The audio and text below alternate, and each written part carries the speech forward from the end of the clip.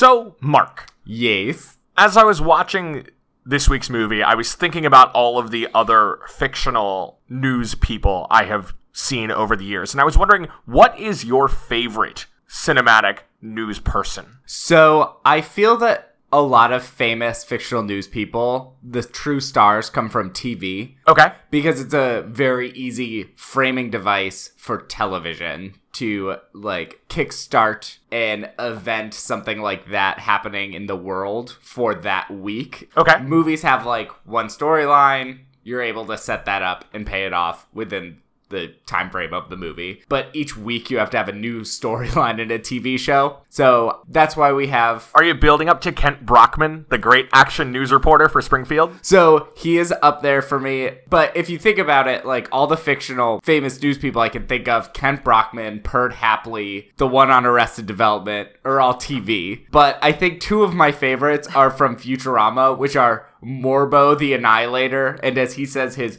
puny Earth human co-host, Linda. Oh. So Morbo hosts multiple shows. He is planning an invasion in which he will kill all humans, but he is also the host of shows such as Tea with Titans, where he sits and has polite conversations with people. The show Entertainment and Earth Invasion Tonight, as well as Who Dares to Be a Millionaire?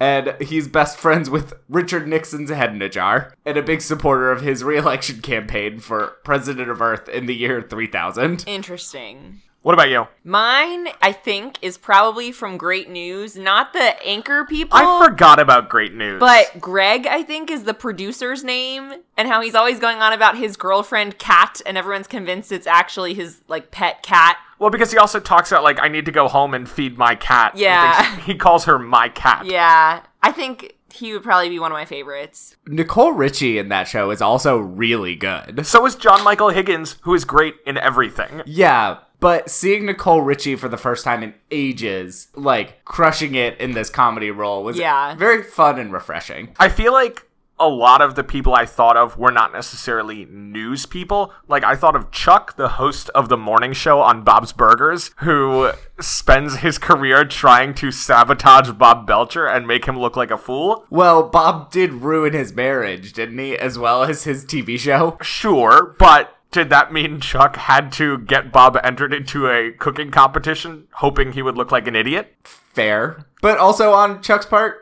kind of fair. Yeah.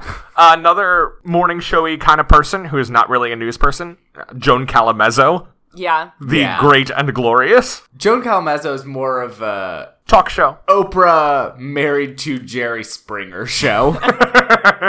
That's a good way to put it. Probably the one that I think of the most when I'm thinking about fictional news people, though. We talked about Aaron Sorkin a few weeks ago when we talked about The American President. But my favorite of his TV shows is Sports Night, which is about the behind the scenes of a not Sports Center kind of show. So they're doing news, but they're doing sports news. And all of them involved are just terrific. Especially Felicity Huffman as their producer, a person who has never done anything wrong. No, she's a blameless human. Nothing bad to say about her. Oh, and you know what? They bring in a ratings expert, played by Felicity Huffman's real-life husband, Felicity Huffman's husband, which I believe is his official name, according to court transcripts. Oh my gosh. At least she's handling this better than Lori Loughlin. Yeah, I mean, it'd be hard not to. Lori Loughlin might actually end up in jail for like 40 years, the way she's handling this. Because she didn't plead because she thought they were bluffing. What? Yeah. I did not realize that. And like during the trial where she turned down the plea, they brought in like more charges against her. Oh my god, what a nightmare. After she walked into the courthouse signing autographs. What? Yeah. Oh my god. This story is months old by the time this episode comes out, and it brings me so much joy. Except we will still be dealing with the fallout, because I was talking to a friend of the show, Rachel R., recently, and she was pointing out Lori Loughlin has a long career of working with the Hallmark Channel, including appearing in some of their made-for-TV Christmas movies, all of which shoot in January and February when there is snow on the ground. The question is, how many of these things were in the can before Operation Varsity Blues was revealed? I hope a lot. But will we get to see them? I hope yes. I know! Yeah. The people deserve it. Back to the news. Can you think of any famous movie news broadcasters? Besides this one? Yeah. Sure. There's the guy from Network. I'm mad as hell and I'm not going to take it anymore. I don't think I've seen that. Network's Yeah, I a don't know what classic. that is. And that's one all about network news. Yeah, the thing is, famous movie news anchors are the center of the show. They're not going to be a fun supporting character like Kent Brockman, which makes them either more memorable because they're the star or like less memorable if the movie is not great. Oh, you know what? What was that movie with, wow, I'm really blanking on his name right now. George Clooney, where he's like a TV Ocean's anchorman. No, he's a TV Oh, anchorman. Money Monster? Yes. That's a movie I did not see. I did see it. Wasn't that directed by Jodie Foster? Yeah, and it was him and Julia Roberts. Yeah, it was. Oh, and we can't forget a very famous television character involved in the news, Mary Tyler Moore Show. One of the greatest. Which leads us to James L. Brooks. Hey! Which leads us to today's movie. What a Incredible transition. segue. Welcome to We Love the Love, a Hollywood romance podcast. I'm Mark and I'm gay. And I'm Will and I'm a ginger. This, of course, is a podcast where we delve deep into one of the great questions of our age. Does Hollywood romance actually make any sense? And will I ever make a segue better than that one? Probably not. Or are these people even likable? It doesn't matter if the romance is a main plot or a one-scene flirtation or a difficult-to-decipher love triangle with an unclear, in a way, resolution. Anyway, we will dig in and we will see what's there. And this week, as you may have guessed, we are joined rather confusingly by my sister Maura because there is no medicine in this movie. That's true, but there also was no medicine in Princess Diaries, so it's not the first time. That's true, but that one you were sitting in for Mark. Yeah. Was Maura specifically the me of that episode? Yeah. She was supposed to be you. Maybe I'm like the medical expert and I come in to do movies with like the same people. Like I've now done 2 Jeff Goldblums. This is my second Holly Hunter. Maybe I'm just like a repeat actor Okay. person. We can work with that. I'm on Yeah. board for Maura being our Holly Hunter expert. I like her. That'll get weird fast. Yeah. This is like her breakout movie. Yeah. Well, Raising Arizona did get some hype, which came out technically a few months earlier. Oh, did it really? Yeah. I'm pretty sure. Let me check. I know they're the actual same dates. year. They are the same year. Big year for Holly Hunter. Great year for Holly Hunter. When are we doing Raising Arizona? Okay, Raising Arizona is March 13th. Okay, this is a Christmas movie. Yeah, so that definitely put her on the map. Like, that got attention for Sure. sure. Have you seen it? Oh, it rules. Have you seen Raising Arizona, I think Maura? I've seen like the first half hour. It's Nick Cage and Holly Hunter, and they kidnap a child. Yeah, I've seen like the first half hour and then I think I fell asleep. It's like Sugarland Express, but more ridiculous. I think I would have to know what Sugarland Express was to get that reference. Yeah, well, you should usually tailor your references to help people understand to one that you think that they would know. I just really like Sugarland Express, and I think if I mention it enough, people will watch it. How's that working out for you? Not great. In our notes, you describe her as our most frequently hostile guest. Yeah, I wanted to ask about that. Will you Yeah. elaborate? I think Maura gets cranky every time about whether or not there's medicine in a movie No, I think I only did that once. for a whole episode. You were really mad about The Fly, but that's valid. That was only one. I've been on like 3 other episodes. I don't think I complained about any of those. I don't know. I'd have to go back and listen to them. I think our most frequently hostile guest is Fiona, because you spend 90% of her appearances just making fun of her. I'm now hostile about the fact that you're calling me hostile. In the end, we're all hostiles. Starring Christian Bale, Yeah, Timothy starring- Chalamet. Yeah, Timothy Chalamet played a little like French cowboy in that movie. In what movie? Hostels? I didn't even know that was a movie, but now I would like to see it. You should not. It's boring. Okay. Anyway, the movie we are talking about this week is James L. Brooks's Broadcast News, starring Holly Hunter, William Hurt, and Albert Brooks. I had not seen this until we went to a showing at the AFI in Silver Spring with a talkback from James L. Brooks, and this is now one of my favorite films. Yeah, this is an incredible movie, and it was really cool that we got to see it that way in a theater with a really receptive audience. There were multiple applause breaks during the movie. What? It was great. People were so into it, and I loved it. That's awesome. And then we got to hear from James L. Brooks and Jane Mayer afterwards. Jane Mayer is someone who provided some inspiration for the character and did some consulting on what it's like to be a news person. Yeah, of course, the movie. Of course, the main person who provided the inspiration was Susan Zielinski of CBS News. Since we haven't actually said it, Broadcast News is the story of a female news producer played by Holly Hunter and her life working in broadcast news, as well as her relationships with these two men played by William Hurt and Albert Brooks. And James L. Brooks, the director, had worked in TV for a long time, developing things like The Mary Tyler Moore Show, and moved into film in the early 1980s with Terms of Endearment, his first movie, which went on to win Best Picture. Wow. So this is his follow-up. It took several years to develop, and part of that was he embedded with CBS News, following Susan Zielinski around, talking to her, really getting a sense of how it all worked and how to build a story around it. Susan Zielinski now is the president of CBS News. Yeah, he picked a good one to follow, and, that actually tracks for Holly Hunter's character's future. Yeah, because she goes on to be the chief editor of the news division. Of the Washington Bureau. At the end of the movie. At the end of the movie. Right. William Hurt at the makes very her end. the editor. Yeah. This movie rules. It was very refreshing to see a movie in which a competent woman is appropriately rewarded for doing her job well. Yeah. Which is actually just because that's not really what the movie is about. So it's really just different to see that in a movie where her talent is recognized by all of the bigwigs because she's just a force of nature. And I think that is one of the things that works about it. We're a show that looks at relationships, and we get to see the way that her laser focus on how to get her job done contrasts with her genuine confusion about what to do in her own personal life. I think about her at that party when her coworker asks her if it's okay if she goes out with Tom, and Holly Hunter has to stand there and go back and forth 5 or 6 times about how she feels about it. Her coworker, what is her name? Because I Jennifer. Loved her. She's great. Jennifer is excellent. I didn't know anyone's name in this movie until about halfway through, so in my notes, it's just like her, Mopey Man, and Coworker Man.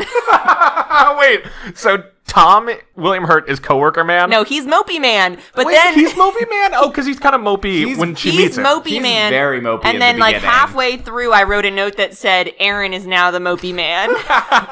They definitely swap. Yeah. Because at the beginning, Aaron's her fun friend that she has a great relationship with, and Tom is moping about the fact that he is a white man failing up. Yeah.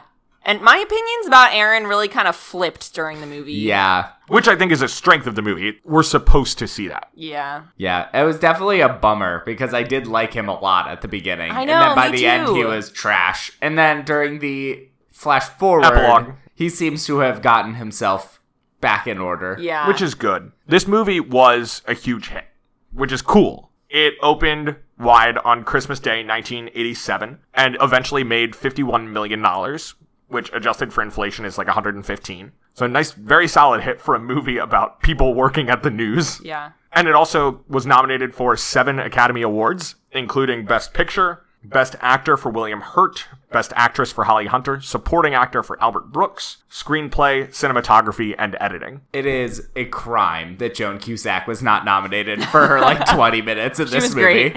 It is incredible. It is. She's one of like several just individual scenes that you could pluck out and be like, this is phenomenal. Joan Cusack is amazing in everything she is in. Why isn't she in more things? I assume it's because she doesn't want to. I don't know.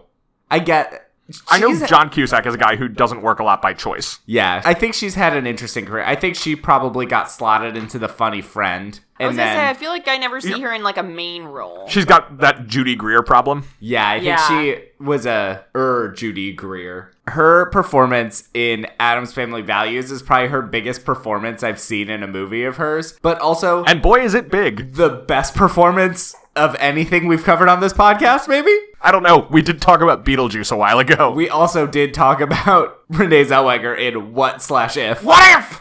But the fact that this is, again, gonna have happened months ago, and it's already old news when we are recording this in advance, but the fact that no one dressed up as Joan Cusack in Addams Family Value for the Met Gala camp theme is insane to me. It's just like the fact that Miley Cyrus didn't dress up as Hannah Montana. True. That would be camp. So, None of us had seen this movie before. Nope. No. It rules. Yeah. It was so funny. I wanted to, like, get up and run a victory lap around the theater when it was over. I hate Q&As, and this was a bad Q&A, but I understand the desire to get up and just say, James L. Brooks, you did a great job. Oh, yeah. But, like, you shouldn't do that in a Q&A. Oh, my God. They're just so painful. Half the time there's not an actual question when people go up, I feel like. You know, they're just kind of rambling with no real point. We heard a full speech at this one of a guy, like, explaining in detail the 2 scenes that were most important to him, and then just ending with, so if you have any reflections on those. What? It was awful. It was awful. And one of them was, like, it must be amazing being the smartest person in the room line. Yeah. And he's like, that really resonated with me. And it's like, that line's not for you, bud. If you're a man, the line's not for you. There is my a very gendered element to that Yeah. line there. I loved her response, though, when she was just like, it's not easy. It's awful. It's awful. The weirdest part was, I think James L. Brooks is now the richest person I've ever been in the same room with. Quite possibly. Huh. Do you know that the same year that this movie came out, he was also producing a show called The Tracy Ullman Show? Do you know anything about that show? I've heard of it, but I don't really know anything about There's it. some animated segments during that show. Yeah, about a family. They tended to be yellow. Oh, They were okay. eventually really got popular. spun off into their own TV series. Wow. Of which he is a co-creator / executive producer. Wow. To So this day. even besides his earlier TV money and his movie money, the man has Simpsons So much money. money. He has Mary Tyler Moore Show, famous movies, including Oscar winners, and Simpsons money. Oh my god. So yeah, probably the wealthiest person we've ever been in a room with. That's fair. So I'd say that we will address most of the movie through going through the points. So every week we break down. Before we do this, Okay. there's one person, I have not looked at Mora's points, Okay. but there's one person that I'm guessing will not have a ton to do with the romance, but who we've talked about before and I think deserves a shout out. The uncredited performance in this movie by Jack Nicholson. He's so Who was he in the movie? good. He's the anchor in New York. He's the main anchor. Oh. He was like weird. He's great. He's Jack Nicholson. He's Yeah. not acting in this. Well, James L. Brooks, in the Q&A we went to, said that they cast Jack Nicholson, who had been in Terms of Endearment, so Brooks knew him, and cast him because he said he needed someone who could be God in the organization. What? Someone who would just command a level of respect, but also kind of fear. Yeah. Like when he walks into the room, everyone kind of shrinks from him. And so Jack Nicholson was there for like a day. He came down. Susan Zielinski taught him how to read the news. Wow. Not just like speak it, but read the news the way that Tom talks about in the movie. Yeah. And they offered him 12 suits and told him to pick which What? one he wanted to wear. He took all of them. Like to keep? Yeah. What? Are you allowed to do that? He's God in the organization. Wow. He's so good in the movie, and the way that he just keeps his laser focus and has no interest in anything else. Or anybody else, really? Right, you think about that It's interaction. so funny at the end when he they're- calls up Jane and is complimenting her on the segment, and she's like, well, Aaron had so much to do with it. Like, I can put him on the phone. And Jack Nicholson is just like, no, I'm not going to talk to him. I need to read this thing someone handed me. I think And they it's- can all see him on the monitor doing nothing. I think it's funny when at the end they're having to fire a bunch of people because of the budget cuts, and he is just standing there like, man, this is such a terrible day. It's so sad. And the other guy's like, well, we could have to fire fewer people if you would just take like $1 million pay cut. And he just stares at him and he goes, it was just a joke. It wasn't a real idea. I didn't mean it. It was cut $1 million off of your salary. Like, he was making so many millions. Yeah. James L. Brooke directed Jack Nicholson to 2 out of his 3 Oscars. Yep. So they have a very fruitful career together. But in this, he is not in any of the advertising. I had no idea he was in this. He Oh, is interesting. not credited. It's just Jack Nicholson almost did this as a favor, it feels like. And it's perfect. And he's probably on set for a day. Yeah. Wow. And probably made a couple mil. I mean, I'm sure he knocked one off his salary. So, do we want to start going through the points? Yeah, let's do it. Sounds good. So every week we break down the romantic plotline of a movie into the 5 points that best summarize it. Mora, as our hostile guest, Excuse you. it's your job to guide us through the romance of broadcast news. Okay, so Jane and Aaron work for this broadcast news company. I am beginning to repel people I'm trying to seduce. Wouldn't this be a great world if insecurity and desperation made us more attractive? if needy were a turn on? Jane is the producer, and Aaron is just like a reporter. And An occasional fill-in anchor. yeah. Jane is played by Holly Hunter. Aaron is played by Albert Brooks. And so the two of them seem like they have a very close working relationship. It honestly kind of seems like they're flirtatious friends. There's multiple points where it seems like they might kiss. There's just like a lot Like when of... they're embedded with the Sandinistas. Yeah, so they seem very close. And then they're at this conference thing where Jane is giving a speech, and it goes terribly. She's like not engaging to listen to at all. Which we're kind of warned is going to happen because one of the things that Jane and Aaron do to show how close they are is they talk to each other on the phone every night. Yeah. And Aaron is warning her, like, hey, you're going to get ready to give your speech? And she's like, yeah. Yeah, she was like, just thinking about it makes me nervous, so let's just do this instead. So anyway, she gives this terrible speech. Everybody gets up and leaves. But it's worse because not only do they leave, they totally disagree with her. She's making this speech about the rise of, like, the celebrity anchor and soft news pieces, and nobody's paying attention, and she tries to show them, like, look, every news station ran this story about, like, a giant domino maze. When there were actual, like, political big news things happening. And her point is, like, it's ridiculous that we all aired this, and everyone is, like, cheering and laughing for the domino maze as it plays behind her. And then they all just get up and leave immediately after. They applaud the clip and then leave. Yeah. And you just see her between these two screens as her face falls continuously.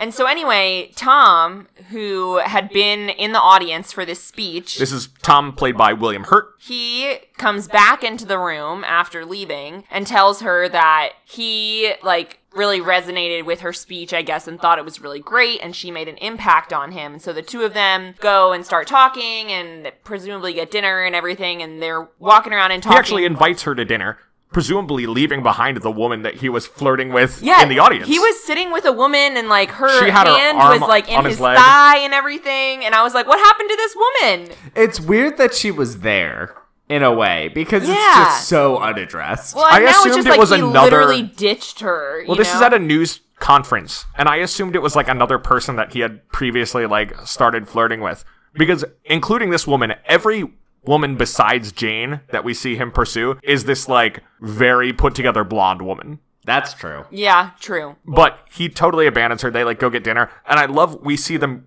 walking later, and Jane is just fired up with all this energy. And she's like, I'm not tired at all. Do you want to keep talking? And invites her back to her room. Yeah. And so they go back to her room and they're talking, and he's telling her about how he, like, doesn't feel that, like, he's very good at his job. And he was like, I used to work in sports, and now they wanted me to switch to be, like, reporting some, like, news, and I just really... Because of a misunderstanding. Yeah. It was falsely reported that he was being fired from his sports position. So a bunch of people wrote to the station saying not to. And the station was like, oh, people really like him. We'll bump him up to news anchor. And he's like, I don't know anything about the news. Yeah, and so he complains to Jane. He's like, I don't understand the news I'm reporting. Like, I got this job as a fluke. And it's really funny because, like, at first we see her very clearly flirting. Like, she asks him how good he is at back rubs, like that kind of thing. And when he starts talking about how nervous he is about his new job, at first she's like, no, you're totally fine. Like, we all feel doubts. And you see her over the course of this conversation just get slowly more and more horrified as she realizes, like, he is the thing she just gave a speech against. Yeah, and like, the reason it resonated with him is he's like, oh crap, that's me.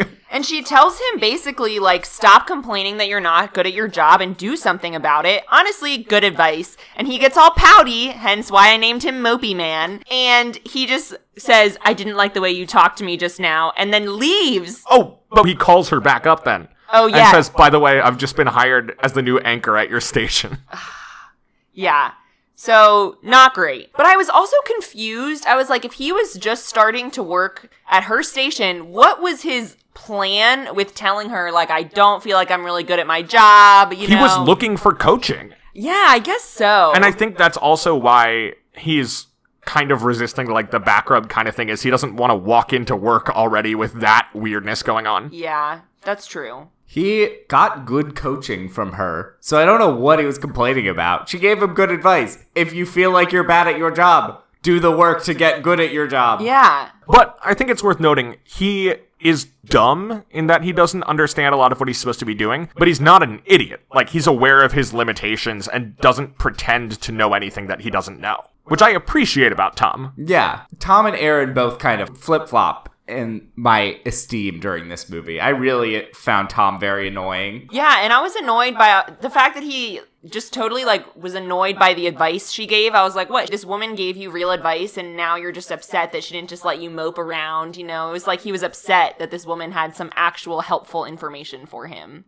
But then when he does arrive, she's very clear about, like, I don't have time to coach you. Like, I have my own job to do. You need to figure out how to do your job. She's clearly very busy at this job. Yeah, and at this point, he now is still trying to get her to coach him, but is also, like, asking her to dinner, stuff like that, kind of, like, asking her out, and she is just not even giving him the time of day, really. Meanwhile, Aaron is really frustrated by the hiring of Tom because Aaron wants to become an anchor, and instead it looks like they're bringing in this square-jawed, handsome, stereotypical anchor man who looks great but doesn't have the goods. But he does present very well on camera. Yeah, and he's is a studied good his craft. anchor. He knows Yeah. how to, like, sit properly. He knows how to read in a compelling way. He just doesn't know what he's talking about. Yeah, so he knows how to be an anchor, he just doesn't understand the news. Whereas Aaron cannot, for the life of him, be an anchor, but truly understands what he is reporting on. And to Tom's credit, he does start, like, trying to do pieces of his own and getting Jane to produce them for him and kind of, like, get her insight. And so the more this is going on, the more Aaron is getting jealous of Tom, Right. the more confident Tom is getting. So this kind of brings us to point number 2.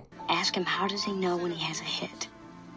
Do you know you have a hit from one of those screens inside your cockpit, or can It's you good, it's actually good. see your missiles strike the other plane with your eye? That's good. Which is where things actually, start to solidify and it's less vague So- dinners. Because it's been a lot of people not super clear and not really sure how they feel about each other. Because we've got Aaron and Jane have this relationship that is, like, super intense, and it's not clear whether it's romantic or if they're just, like, such an intensely well-matched pair of coworkers that it, like, almost feels that way. Yeah, it's very unclear, though. They talk all the time. They, like, blow kisses to each other. There's And a it's lot like, of, like, is it a deep physical friendship touch. and, like, the exhilaration of what they're doing, or is there a romantic element? We've also got Tom, and he and Jane clearly almost had a moment at that conference. Yeah. One of my favorite lines is when she's talking to Aaron on the phone at the start of the movie, and he says, wouldn't this be a great world if insecurity and desperation made us more attractive, if needy was a turn on? So, in point number 2, everybody's at a work party. It feels like it's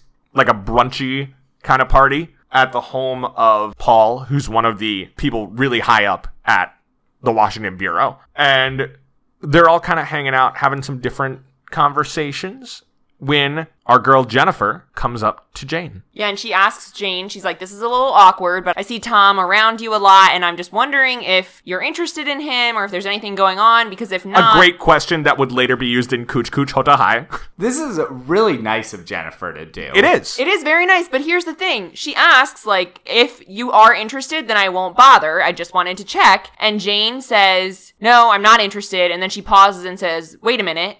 I would mind, but I also don't respect him, so why am I saying this? Because he's a handsome boy. And then, as Jennifer goes to leave, she's like, you know what, Jennifer, don't worry about it. Go ask him out. What do I care? It's no big deal. And Jennifer's like, I'm not going to do anything about it right now. And she's like, it's a Saturday, you're off, go. And then Jennifer comes back in to start talking to Tom. But when Jane initially is saying, yes, I do mind, Jennifer gets all annoyed. And I was kind of like, you can't ask that question and then be annoyed by the answer. She gets annoyed by the wishy-washiness where I feel like it really starts to turn when she says, I mind, but I don't respect him. Yeah, I guess that's fair. Jennifer has also expressed interest in this guy at this point. So it's just like, if I was Jennifer, I would also be very annoyed at Holly Hunter and Okay, Jane. that's fair. You're, like, talking secondhand like that. insulted for liking him. Yeah, Yeah. true. Basically, Jennifer is like, I'm interested in this man. Is that okay? And Jane's just negging him and then being like, oh, but I want to have sex with him anyway.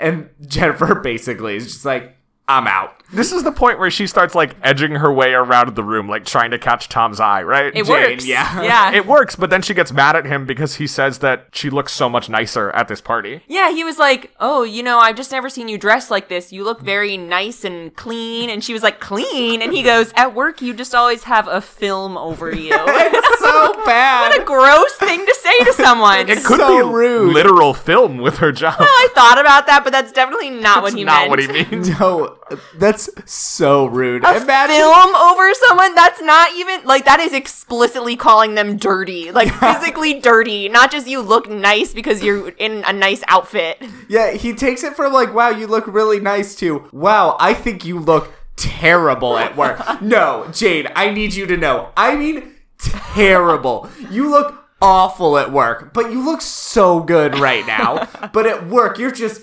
so dirty, but you look so great now. And it's just like, She honestly looks great all the time, too, so I don't even 'cause know she's what a he was Holly going Hunter. with. She's amazing. Yeah. This party gets interrupted because there's some major news where like a Libyan fighter shoots at an American something, so they have to do the news. in Sicily. Yeah. Yeah. And Jack Nicholson is on vacation, so they have to produce the segment themselves. And Paul announces that Tom, William Hurt, will be anchoring it, and not Aaron, who knows all about this and has done a lot of reporting in the past on U.S. relationships with Libya. He's met Gaddafi. Yeah, he interviewed Gaddafi. So Aaron just goes home and starts drinking these absurd concoctions Yeah. with 2 hands. Yeah. Everyone else is given a job, and Aaron's just clearly left off the list. And what we get then is Aaron, frankly, for the most part, being a good guy, Yeah. calling in a lot of information and a lot of stuff to help out. He's, like, feeding lines to Jane, who then feeds the lines to Tom so that he can use them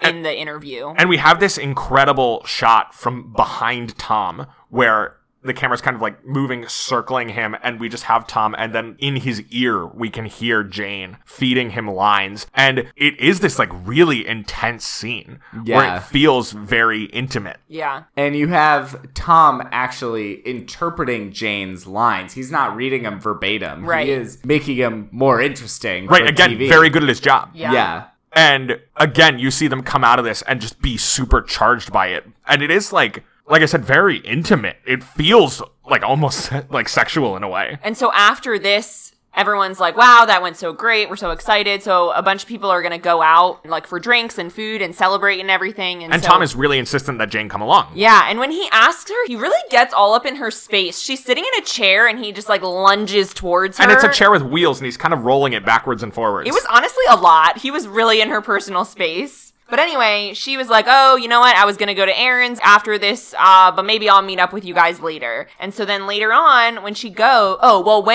to Aaron's, he professes his love for her, and she just doesn't really say anything. And so he's like, okay, well, I'll walk you to your car and then have a good night. But he does kiss her. He does he kiss does. her then. He's really drunk, though. So Yeah. I Yes. kind of understand why Jane can be like, oh, this is just him being really drunk and sad. Yeah. Yeah. It's not a big deal. Right. He But- might not remember it. Yeah. And there is a moment where he's like, I wish that there were 2 of you so that I could tell the one who's my friend about how I'm in love with the other one. Yeah. Yeah. So anyway, after Jane leaves that, she goes to try and meet up with her other coworkers, and when she gets there, the only people left are Tom and Jennifer, and she knows that clearly Jennifer is trying to get with Tom in this moment, and so she's And like, they're leaving together. yeah, and she's like, all right, I'm just gonna go eat a burger by myself, and then Jennifer and Tom leave together, she sees them kiss, they go Tom- back to Jennifer's place and have sex. Tom first does say, oh, we'll come back while you eat a burger. Yeah, And Jane says, no, you two should go,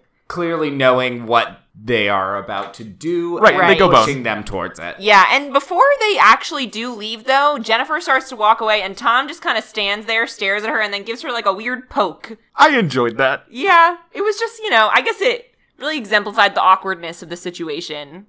Which all 3 of them are aware of. Yes. Yeah, everyone knows what's Because going on. Jennifer and Jane had their conversation that morning. Yeah. So, anyway, then the next day or a couple days later, Excuse me, let's take a minute to appreciate The Jennifer closet? lives in a nice 2-bedroom apartment alone, which she can afford in downtown DC. But she has converted one of her bedrooms into a closet. it's magnificent. It's amazing. It's so funny. It reminded me of Cher's closet in Clueless. oh, yeah. Just with everything on display. But Cher's closet in Clueless has a dry cleaner style rack that spins around. I'm assuming the only reason Jennifer doesn't have one is because Clueless has not come out yet. Jennifer would watch Clueless and call her closet guy to come remodel. oh, yes. Yeah. But it also would be cheaper to do that where she's going. Well, that's true. So, the next week at work, they're saying there's a story in Alaska that they need someone like to a cover. serial killer trial. And they need someone to be up there kind of for like long term for a while. And so the guy asks Jane, like, who do you want to send to Alaska? And she goes, oh, Jennifer. Definitely Jennifer. Like, absolutely. Jennifer is the person we should send on this trip. And Is this that way, the worst thing Jane does? she gets Jennifer, her romantic enemy, rival, yeah, out of the way. It's genius. It's genius, it's devious, it is probably immoral, but at the same time, Jennifer Successful. does do a great job in Alaska. Right, it's hard to argue with it from Jennifer's perspective because it is a thing that will help to advance her career. Right. I love that their like day-to-day editor below Paul is Robert Prosky, basically playing a very friendly, like Ben Bradley kind of character. He's just a nice dude in a sweater. Yeah, he is a nice guy who I don't really understand what he does that Jane doesn't do. Yeah. Even though Jane does get his job. Well, Jane isn't in charge of the whole show. Like, Jane is one of the producers who produces some segments and things like that, but he is the managing editor. He oversees the whole thing. He's so great. I love him. It's funny because I had just recently watched Thief, the Michael Mann movie, where Robert Prosky is this, like, criminal mastermind who, like, burns down people's houses. Oh, God. And it was nice to see him as just, like, a friendly little guy. Oh, what a happy old man. But after Jennifer gets sent to Alaska, this brings us to point 3, which is the White House Correspondents' Dinner. I've never seen you like this with anybody, so don't get me wrong when I tell you that Tom, while being a very nice guy, is the devil. This isn't friendship.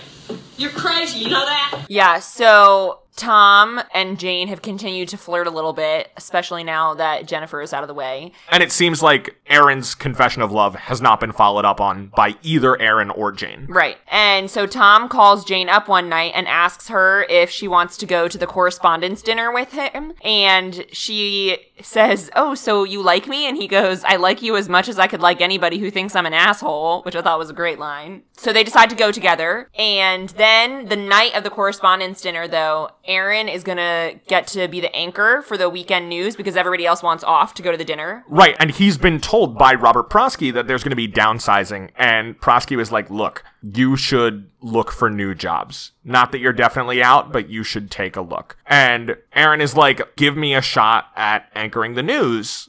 Like, let me do it. I want to show the executives what I can do. And Prosky's like, great, like, you have correspondence dinner night. Nobody wants to be at work. Yeah. And so he comes over to ask Jane for advice on what he should wear for this big night for him and realizes that she was going to go to the dinner with Tom. And he's like, can you at least pretend this is a little bit awkward? Like, you're getting ready for a date and I'm here. And it is kind of awkward. But Jane is like, no, it's not a date. It's just a professional conclave with coworkers. And as she says that, she's throwing condoms into her purse. So then she gets to the dinner and panics when she has to go through security because they're asking people to empty the contents of their bags. No, the security guards themselves are just dumping the contents of people's purses, which is not generally what security guards do. Right. There are some cute moments before this, like, as she's walking in, she's on a balcony and everyone is below her, and she's like, if he doesn't see me, then we're not meant to be together. And Tom sees her and looks up and just, like, grabs his heart and kind of spins, and it's very cute. I think we also need to address her crimped hair.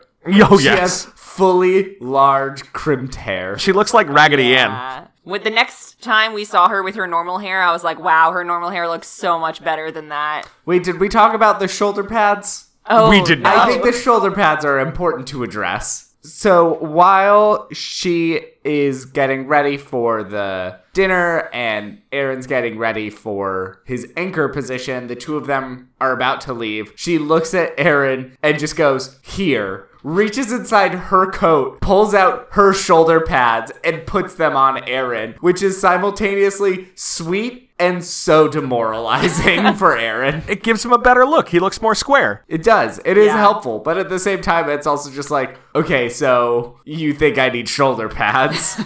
Well, so she also tells Aaron, like, after the dinner is over, I will come back to your apartment. He's like, I'll have the tape. We can watch it together of me doing the news and everything. And I was kind of like, why is she making these plans? Like, what did they get in the way of her date with Tom? And then Jane and Tom end up ditching the dinner after the security fiasco. And so they just go to the Lincoln Memorial. They're hanging out, drinking, and they're like having a good time, kissing, everything. But Tom doesn't really listen to anything that Jane is saying, which is a little frustrating. And then when But he is also frustrated that it feels like she makes a decision and, like, that's the decision. Well, this was even before that, but then she says, I'm going to go to Aaron's, like, I'll meet up with you later. And then he gets a little annoyed, which I understand, but he yelled at her, which seemed uncalled for. But he does seem overall pretty cool about the fact that she wanted to go, like, see how her friend did after his news show and everything. Right, he's not opposed to it. His thing is, like, just give me a chance to catch up. Yeah, so... And he even, like, offers to go over with her, because he gave Aaron a bunch of advice on how to do it well. Like, he was rooting for Aaron to do well in this. Yeah, so she goes over to Aaron's place, finds out the fiasco of what happened, where Aaron is literally dripping, like, drenched in sweat underneath all the lights. You can watch sweat just pouring down his face. At one point, so he opens up uncomfortable. his jacket, and his shirt is just, like... It's darker than it is not in every location. It's so bad, and people are running over with hair dryers to try and dry him off, some very unsuccessfully. Aaron says that apparently many people called into the show because they were concerned he was having a heart attack because of how bad he looked. But anyway, they're talking about this, and Aaron's like, oh, let me make us some dinner. And Jane's like, oh, you know what? I actually am supposed to go back and meet Tom. And Aaron now becomes, like, really kind of crosses the line, I think, because Oh, absolutely. Yeah, because she says, I think I'm falling in love with Tom. And he, like, yells at her to get out of his apartment. So she starts to leave, and he's like, no, come back, come back, come back. Still yelling. And to my dismay, she stayed. I thought she should have left. But anyway, she stays, and he's like, let me tell you, as your friend, like, what I really think. And he's like, you're not supposed to end up with Tom. He's everything that you, like, despise, like, everything that you speak out against with these. He's the devil. And he says that Tom is the devil because if you were to ever meet the devil, it would be some handsome, like, charming man who doesn't try to hurt everybody, but who just over time slowly lowers your standards. I love this argument about how the devil would work. Like, the devil's got infinite time. Doesn't need to do one dramatic thing. Just bit by bit lower the standards of society. And Aaron sees in Tom the standards of what is important, what journalists should be talking about, what qualities are needed in societal leaders being lowered bit by bit. And I think that in this particular circumstance, he is wrong and he is misapplying it. And, like, for example, the flip way that he talks about the date rape story. Oh, that was so uncomfortable. That's when I really turned on him. Yeah. Right, is a problem. But I love that argument about how the devil would work. Yeah, but so then they eventually kind of, like, get over this argument, and she's still hanging around at Aaron's place, and she calls Tom to be like, hey, like, I can't really get away, like, Aaron's thing didn't go so well. So Tom's like, you know what, we can just forget about tonight. And she's like, basically says she doesn't really want to. He goes, no, my dad's coming tomorrow, I should go to sleep, it's fine, like, good night. And then the minute she hangs up the phone, Aaron just says, well, thanks for stopping by, which I also thought was pretty rude of him. She just, like, sacrificed her night to be here with him, and then the minute her night officially with Tom, there's no chance of that happening anymore. He's like, all right, bye, see you later. The next day, she goes to his office to sort it all out, and she blows in like a hurricane. She comes in hot. Yeah. Starts yelling about how she's feeling and how their relationship has developed. And when she's done yelling, Tom introduces her to his father, who is sitting in the room, and she walks out. And Tom's dad says, that is not how an affectionate person talks. He's not wrong. Nope. That is not a word I would use to describe Jane. No. So then in point 4, You won't be able to stay mad at me, right? I hope so. No, I'm not really mad. I'll miss you, we'll talk, we'll always be friends. We'll get hot for each other every few years at dinner, and we'll never act on it. Okay? they're making all these budget cuts, and so they have to fire a bunch of people. And Tom gets told that he's going to be moved to London. Which he thinks is a demotion, but is not. Is actually a promotion. And then Aaron says that he decided to leave because they basically said, like, oh, we could fill you in anywhere and not have to pay you anymore. And so he's like, forget it, I'm going somewhere else. They openly tell him that he is cheap and that they don't feel like they need to pay him he's more. not worth firing. Right. Yeah. And Jane finds out she gets this promotion, and so Tom is talking to her, and he's like... She's getting Robert Prosky's job. She'll be in charge of the Washington Bureau. And so Tom's like, you have a bunch of time off you can use. I have a week before my job in London starts. Like, let's go away for a week. And Jane's so excited. She's all down to go. And then Jane and Aaron go to get dinner when she finds out that Aaron's leaving.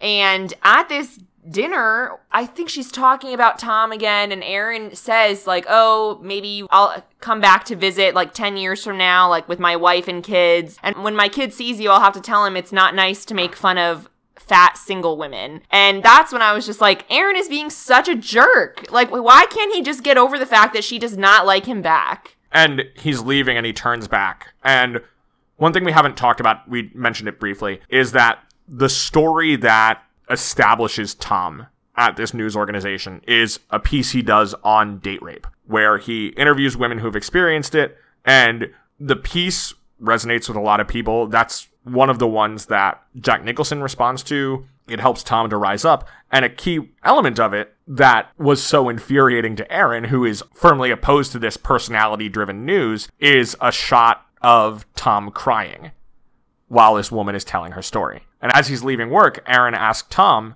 you only brought one camera crew with you, right? Asking basically, was it possible for you to have a camera pointed at the woman telling her story and a camera pointed at yourself? And Tom's answer was no.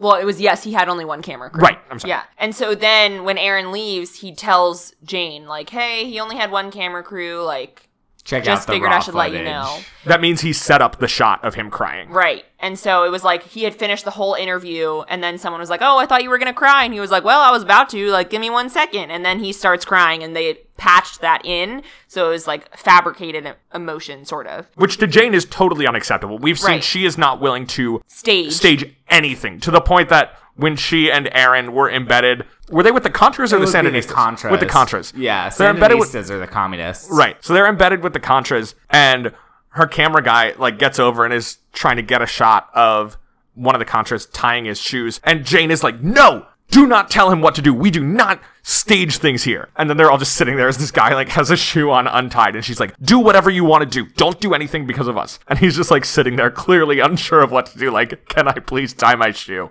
Yeah, so when Jane realizes that this was all fabricated, she gets really upset. She goes to the airport and tells Tom, like, I'm not coming. And as she tries to talk to Tom about this, he just is not listening to her, just walks away without really even hearing out her reasoning for why she's not going to go on this trip with him.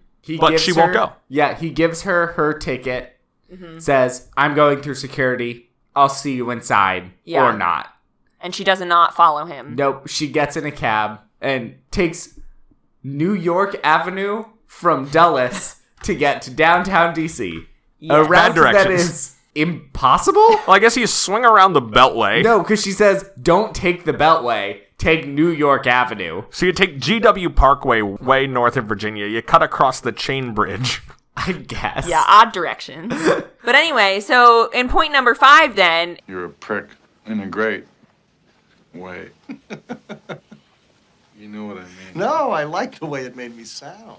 We have a flash forward, like 10 years, I think, 7 years, something like that. 7 years. And in the end, none of the 3 ended up together. Aaron, who had gone out to a job in Portland, has gotten married and does have kids. Tom is engaged to the woman he was sitting with during Jane's speech at the beginning of the movie, so somehow she worked her way back in. And our cut to the future has been Tom is now the anchor. He has Jack Nicholson's job. Yeah. And he announces that Jane will become, like, editor for the news at this network. For Nicholson, it was the same job. He was the anchor and the news editor. And Tom, still not pretending to know things that he doesn't know, is like, these need to be separate jobs. Yeah. I can be the face, but I can't also be the brains. And so Jane is getting this great promotion and announces that she recently started seeing someone a couple months ago. And it seems like they are all very friendly at this point in their life. It's definitely awkward, especially with Aaron. Yeah. Jane gets along well with his kid. Yeah. It seems like they may have talked. They've definitely interacted some in the past several years. But they are clearly not as close as they were before he said, in a few years, you will be fat, ugly, and single. Yeah. So it's worth noting that they went into production on this movie without an ending planned. Oh. including like an ending to the relationships. They shot the movie largely in sequence because James L. Brooks planned on Needed to just figure it out. seeing which pairing had more chemistry and going with that. Interesting. And he actually went to shoot an ending where Jane and Tom end up together. But the plan was just to have her getting in a cab and then to have Tom get in the cab as well. Okay. And the plan was to not tell Holly Hunter about that and just film whatever her reaction was. And he's like, I didn't know how she would react in character, but I knew I would get something. But then right as they were about to do it, someone said, oh, hi, Will, and gave away that William Hurt was there. So they wound up not using it. And I think, first of all, that's a crazy way to make a movie. Well, it could be fun. Maybe fun to do, but in terms of structuring a story, it's a crazy way to make a movie. And I'm glad that it goes this way, that these relationships don't tie up so neatly. Me too, because I honestly didn't really want her to end up with either of them. Yeah, They both agree. bothered me. I think it worked out the best for everyone. Yeah. I agree. I liked it. I often feel in movies that they force people to get together. I like that this movie recognized that the way they set it up, none of these people belong together. Yeah. I mean, film relationships are often forced is kind of the premise of this podcast. It is True. indeed. Welcome to We Love the Love, a All right. Hollywood romance podcast. All right. Well, having looked at all this, do we find these relationships believable with Jane and Tom and Aaron? I would say I think so. Yeah, I would agree. Jane and Aaron start the movie as very close friends. Yeah. And it makes sense that some feelings might develop there, which could then lead to a massive blow up where Yeah. they are no longer friends. And Tom is very attractive. He's a handsome man. Is basically the main reason Jane is interested in him. Well, I love but after is the not first time. unfair. After the first time that Tom comes over to her room and then she throws him out at the conference, she's talking about it on the phone with Aaron, and Aaron goes, I'm guessing he was handsome? And Jane's like, why would you say that? And Aaron says, because no one invites ugly idiots back to their room. Yeah, the fact that he is good looking is really the only reason Jane seems interested in him. I like But Tom. He is very. I think she, while not really talking about it, knows that he's very nice. Yeah, And nicer sure. than Aaron. Right. And like I said, I think he has a self-awareness that is valuable. Yeah, true. And he's a hard worker. Like, all of the places where they have conflict, especially there at the beginning, are like him wanting to do his job as well as possible. You think about him in the beginning where we see all of them as little kids. Yeah. And you think about him like in the truck with his dad just being like, I'm studying all the time, but I'm still getting terrible grades. I thought it was so funny. He's so cute. When his dad is just like, oh, he can get you a tutor, whatever. And he's overjoyed. And Tom is just like, you will get better, you will get better, you will get better. And he goes, thanks for talking this out with me, Dad. And his dad has this horrified look on his face, like, what just happened? And I think that's Tom throughout his life. He's going to Yeah. hold himself to high standards. So where would you guys rate it? On What our are you 10-point thinking? scale? Yeah. Maura, what do you think? I was hoping one of you would go first because I hadn't really decided. You are the guest. I don't know, maybe like an 8? Okay, why? I assume it's because she thinks it's not fully believable, but 80% believable. Yeah. I don't know. I mean, I do think it is pretty realistic, though. Yeah. Maybe I don't really have a good reason to knock points off of it. Mark, what are you thinking? I don't know. Is it a... I don't know if it's... I don't know. I'm just really struggling to come up with a reason why it isn't believable. I mean, You know?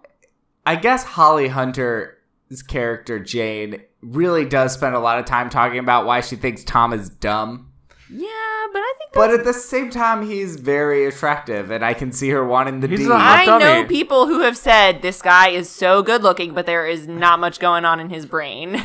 So I have had that conversation with someone before. And they don't end up together, which is the logical conclusion of that feeling. Right. Right. Maybe it is the 10. Do 10? Yeah. Yeah. This might be a 10. This Sounds movie good. rules. This movie is amazing. It's so good. But again, the scale does not correlate to what we think of the movie. no, but Here it does. here it does. Here. Correlation does not equal causation. But it can show something. Yeah.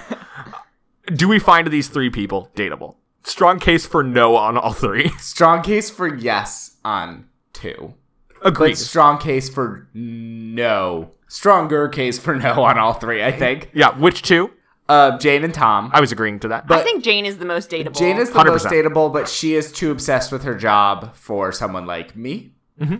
Tom, I also don't really respect his intelligence, which, I think Tom works hard and probably grows a lot. yeah. But, and then Aaron, as we've talked about, becomes kind of a dumpster fire of a human. Yeah. He definitely spirals. If you did have to pick one person to date, Maura, who would it be? I think it might be Joan Cusack's character. I feel like she's Obviously, fun. that's the correct answer. Yeah, she's I fun and she seems good at her job, you know. I love when she gets fired and she tells Jane that Jane is her idol in all things except social life. Yeah. It's so funny. And it shows how close they are that she can just openly say that to her Yes. face. Yeah, what about you, Mark? Obviously, it's Joan Cusack's character, whose name I cannot remember because she is not I on don't know screen that she long has enough a for them to name. say it. She's credited as playing Blair. I Okay. feel like they never say that name. Maybe say it like twice. Yeah. John Cusack is credited as playing Angry Messenger. When does he show up? Which I don't know. messenger? I like that they occasionally crop up in each other's movies, though. Yeah, that is cute. So, Will, who would you date? I probably would date Jane. She rules. She's intense. Yeah. I feel like I could roll with that. Yeah, I don't think she's undateable. I like her At a lot. all. If I'm going for just like the coziest relationship, it's Robert Prosky. I'm on board for that too. All right, so no one's together, So no one has to stay together. so no Yeah. one will stay together. Should broadcast news be made into a musical? I don't think so. I don't think so either. It could potentially rule as a stage play. It could be a good play, Yeah. but I think this movie is perfect as it is and doesn't need to be touched. Yeah, I agree. Yeah, that's fair. And it hasn't, and I like that. All right. Well, on that note, I'd say we're done for this movie. Yeah, I think that about does it. All right. Next week, we are going to be talking about a movie that I have seen a couple of times, and every time it makes less sense to me. I have not seen this movie. I know that Ryan Gosling takes his shirt off and Emma Stone is impressed, and that's about it. The movie, of course, is Crazy Stupid Love. I don't know if there are supposed to be commas in that. There are in the Wikipedia title, but there are not on the poster. So we'll discuss next week. Until then, you can follow the show on Facebook and Twitter at Love the Love Pod, and you can email us questions or movie suggestions at lovethelovepod@gmail.com. Make sure to rate, review, and subscribe. It really helps other people to find the show. Last question, Maura, what's the best piece of dating advice you got from this? Send your romantic rival far, far away. Will? I mean, like I said, I think the most intimate scene in the movie is when Jane is in the headset with Tom. So I would say if you're interested in somebody, give them a Bluetooth headset and just talk into it constantly. That sounds terrible. That sounds not comfortable for anyone involved. Well, nobody makes them put it in. I'd say some negative advice from this movie I got is don't get really drunk, confess your love to your friend, then later reconfess it, and when they don't reciprocate, immediately turn on them. That doesn't seem to work out. Yeah. A long time ago, I complained that Mark's advice was always, don't do this thing. And then he stopped for a while. And now that's all he does. I didn't do that last week. Actually, I have no idea what came out last week. What are you talking about? We record in sequence. Last episode we recorded was Beetlejuice. I don't even know if that's out yet. Last week, of course, was Kate and Leopold. Yes, the movie that we have definitely watched and recorded. All right. Well, on that note, until next time, I'm a ginger. And I'm gay, so And I'm not hostile. that sounded so friendly, Maura. So between the two of us, we know everything there is to know about romance. Bye! It starts off with this very high-tech syntho-sequency type thing, like this. That's the news.